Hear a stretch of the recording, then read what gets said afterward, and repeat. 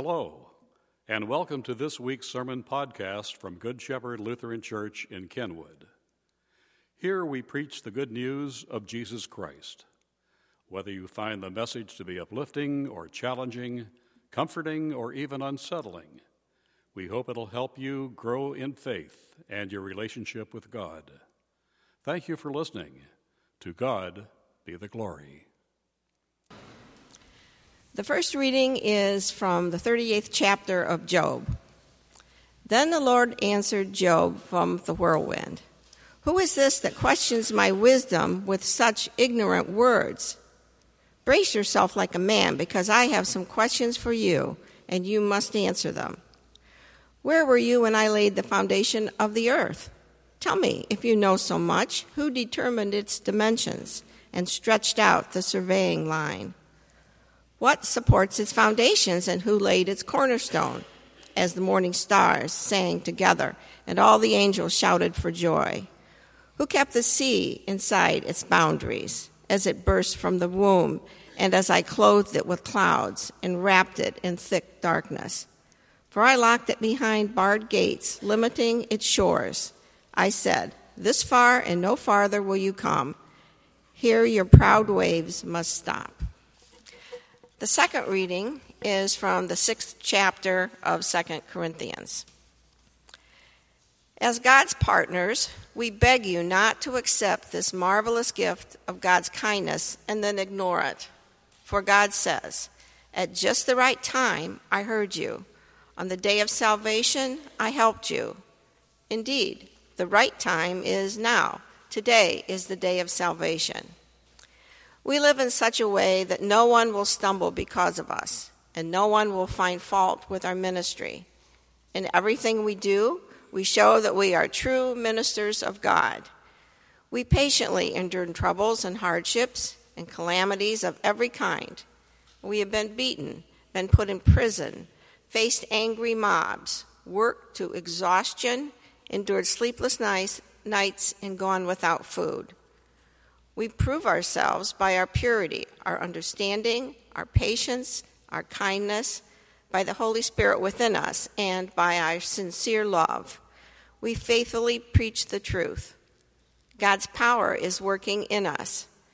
We use the weapons of righteousness in the right hand for attack and the left hand for defense. We serve God whether people honor us or despise us, whether they slander us or praise us. We are honest, but they call us impostors. We are ignored, even though we are well known. We live close to death, but we are still alive. We have been beaten, but we have not been killed. Our hearts ache, but we always have joy. We are poor, but we give spiritual riches to others. We own nothing, and yet we have everything. Oh, dear Corinthian friends, we have spoken honestly with you, and our hearts are open to you. There is no lack of love on our part, but you have withheld your love from us. I am asking you to respond as if you were my own children. Open your hearts to us. Here ends the reading. As evening came, Jesus said to his disciples, let's cross to the other side of the lake. So they took Jesus in the boat, and they started out, leaving the crowds behind, although other boats did follow. But soon a fierce storm came up. High waves were breaking into the boat, and it began to fill with water. Jesus was sleeping at the back of the boat with his head on a cushion. The disciples woke him, shouting, Teacher, don't you care that we're going to drown? When Jesus woke up, he rebuked the wind. He said to the waves, Silence, be still. And suddenly the wind stopped, and there was a great calm. And then he asked them, Why are you afraid? You still have no faith? The disciples were absolutely terrified. They thought to themselves, Who is this man? They asked each other. Even the wind and waves obey him.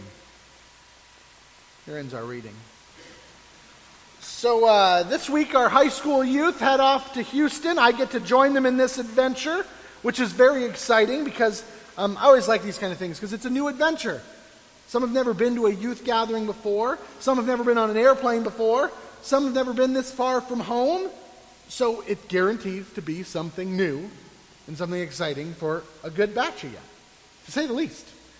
I'm excited because they've decided to take this adventure to explore and see what God might be up to when God puts together some 30,000 people in one city for work and for fellowship, for study, for service and worship. It's beautiful. If you're not also curious about what God would do with that much of a resource, I don't know what to tell you. It's going to be exciting. And it reminds me of this story today about that spirit of adventure, the willingness to do something new. It makes me think of courage. In response to this good news Jesus means to share through us, through God's people, courage becomes very important. So today's story, in the middle of a great big storm on the sea, we have fishermen scared to death. Keep that in mind. You're thinking, oh, these disciples, like we're on Jesus' side, like what are you so afraid of? You got Jesus in the boat. But these are professional fishermen on the water in a storm who are going, Jesus, I really don't know if we're going to make it out of this one alive. So that's not a small dust up. That is quite a storm they're experiencing. So what they do is they wake Jesus up, who's just sleeping, which is weird considering it's such a violent storm. And they're like, wake up, dude. Don't you care that we're dying? And he gets up, and what does Jesus do? He does the Jesus thing. Just sorts it out. Just fixes it. And then kind of just like, what are you so afraid of? I like Jesus. And I bet you the disciples like him too. But I would imagine he's a very frustrating person to travel with. Think of that. What are you so afraid of? You're on a plane, and it's like, and it's over, and you're like, it's almost like, what's the big deal? It's like, what do you think the big deal is, Jesus? We were in a storm. It was scary. Okay? Sorry, I don't have the wisdom of infinite cosmos like you do. I'm sorry, I struggle with the idea of resurrection. I've never actually seen it. I know you talk about it all the time. He's a challenging person to travel with. It's so frustrating because at times he can just seem so out of touch. He doesn't exist in our reality because he's the Son of God. And that means he has a perspective I can't even hope to wrap my little noggin around. He's so dang different. At times, Jesus' faith, a faith, mind you, he asks us to imitate, doesn't seem to reflect the same concerns, the same fears that I would imagine most normal, not Jesus people have. He's so optimistic. It's so here's real life, and then there's the Jesus way, which is great, and storms don't even matter, and drowning's not even to be afraid of, neither are stonings, neither are any pain or discomfort. It's going to be great. Need proof? Look at his other teachings he has, and how silly they sound to the people as they respond to him. He's like, love your enemy, and everyone's like, I guess, sure. I wouldn't say that's the natural response to my enemy. Or how about welcome the stranger? Jesus, there's this little rhyme I don't know if you know about. It's called Stranger Danger. So that rhymes. That makes a lot of sense. And there's a reason it rhymes. It's because it's true.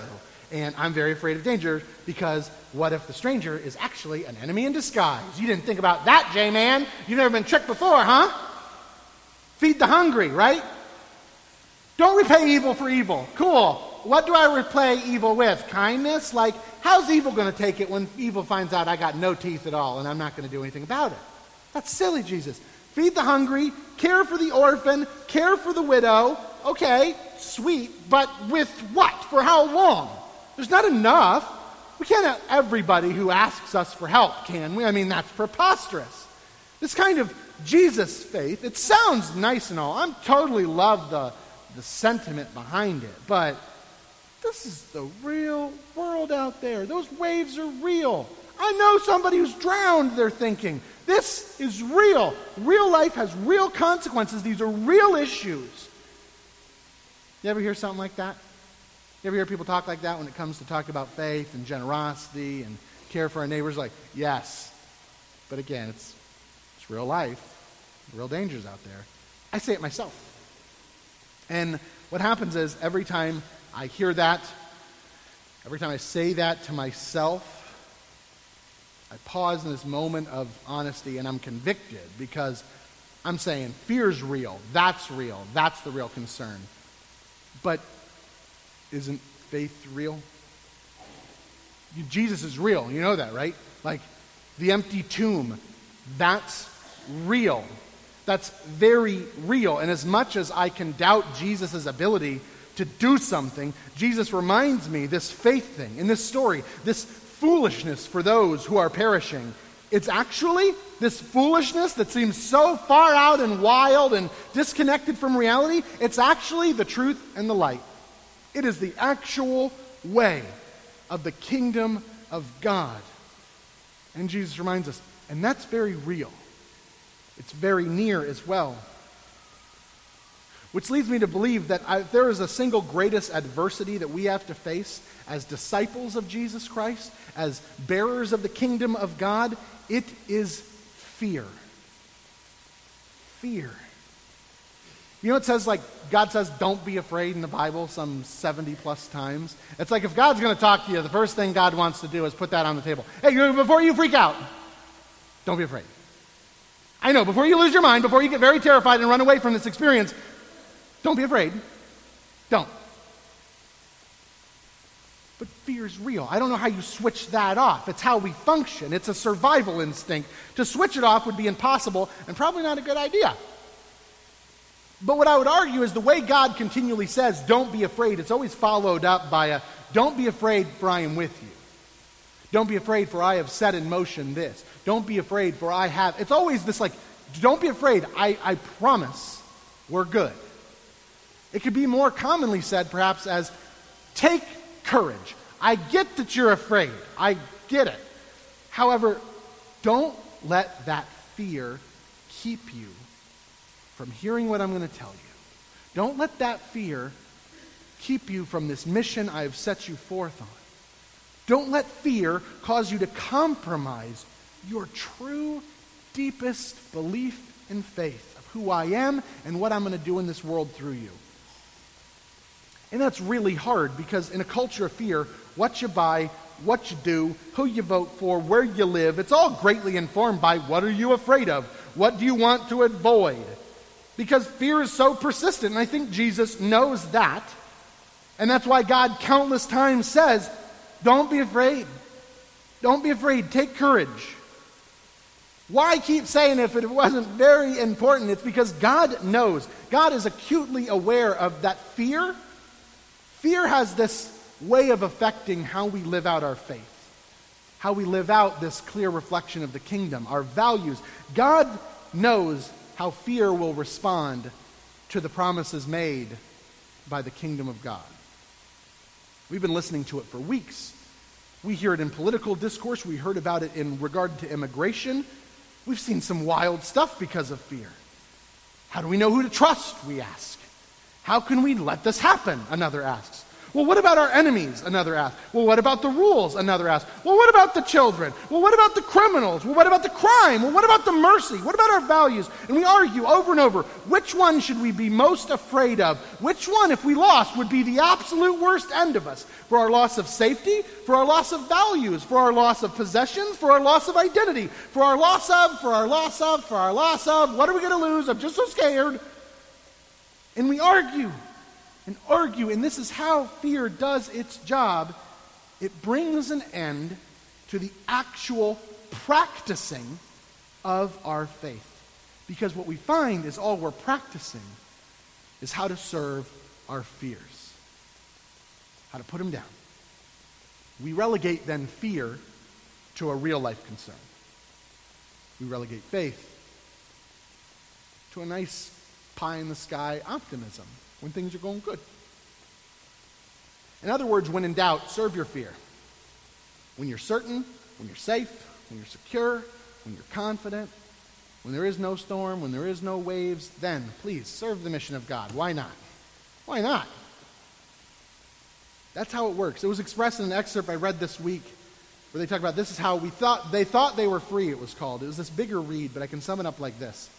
Fear causes us to make these little adjustments, compromises with our faith.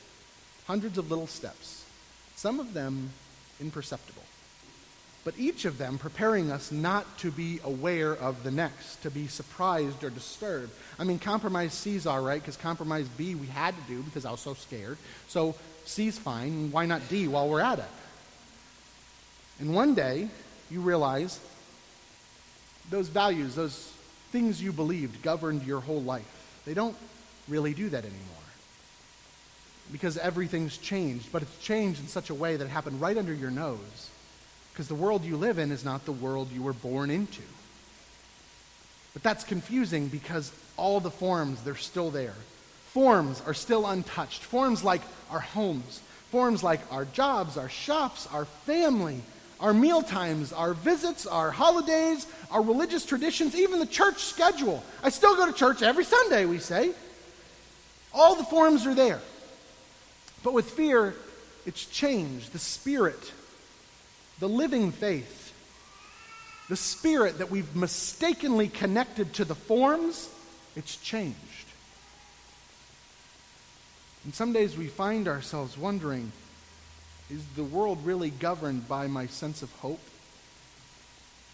Do I really believe that I should love my neighbor? Love of God, does that govern us? Or sometimes it's governed by fear or by distrust, even anger towards our enemies. And Jesus asks, what are you afraid of? Because Jesus is concerned. And he should be, because my answer, more and more, I'll admit, it's not having enough. My fear is of the stranger. My fear is of threats, being deceived. My fears are changes that I didn't initiate or ask for. My fear is of not being in charge or in control of my situation. My fear is any semblance of discomfort. My fear is a cross that'll cause me to sacrifice something I don't want to sacrifice. It feels like then I'm in a boat in the middle of a storm, and I know Jesus wants me to go across this sea, but I'm thinking, it's really looking dangerous out there today. Maybe not today. And truth be told, Jesus is sleeping in the back of the boat anyways. I'm just afraid. So we compromise. I won't go today. Does anyone else feel that way sometimes? When you're confronted with maybe the faith response is this, the faith response is this, but I don't know about today. I don't know about this situation because I'm afraid. We're a lot like the disciples, but I think the difference maybe in what I'm confessing about myself and the disciples is as simple as this.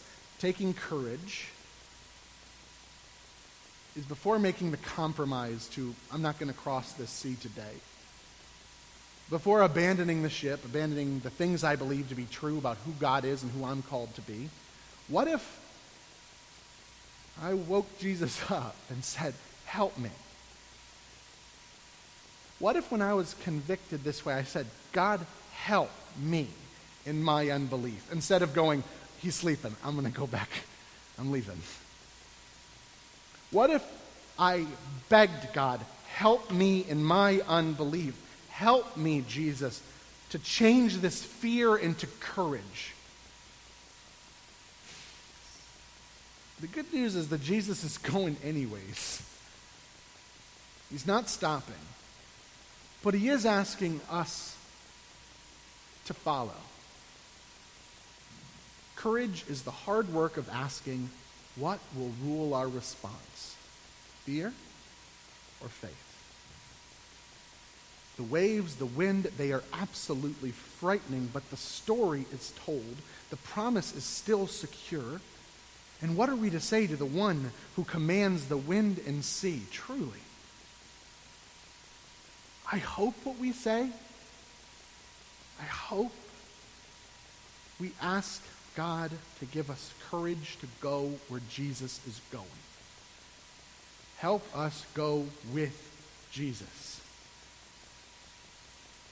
Houston will be a change for some of you. There will be things that we're going to be like, we're going to do this, and you're going to go, oh, no, I don't want to. Oh, no, what are we going to have to do? Oh, my gosh, someone's going to be like, well, we're going to talk with these people, and somebody's personality is like, no, please don't make me do that, It's going to happen. It's going to happen. There will be challenges, definitely for you guys, but how about the rest of you who aren't wearing pink shirts? How about the rest of you? How will fear stir up in you? What fears will stir up in you this week that'll make you say, well, this is real life and faith is a different thing? What will do that? Because it will be challenging to respond in faith in those moments.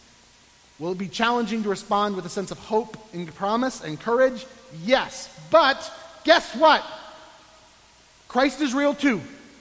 And he is very much with us. He is as real as he ever has been. And the promise has not changed in this kingdom of God thing. It's real. It's very near. And to that, we say thanks be to God. Amen. Thanks again for listening to this week's message from Good Shepherd Lutheran Church in Kenwood. Please browse our website for other opportunities to grow in faith or serve the Lord. If you are able to worship with us at any time, we would be most honored by your presence.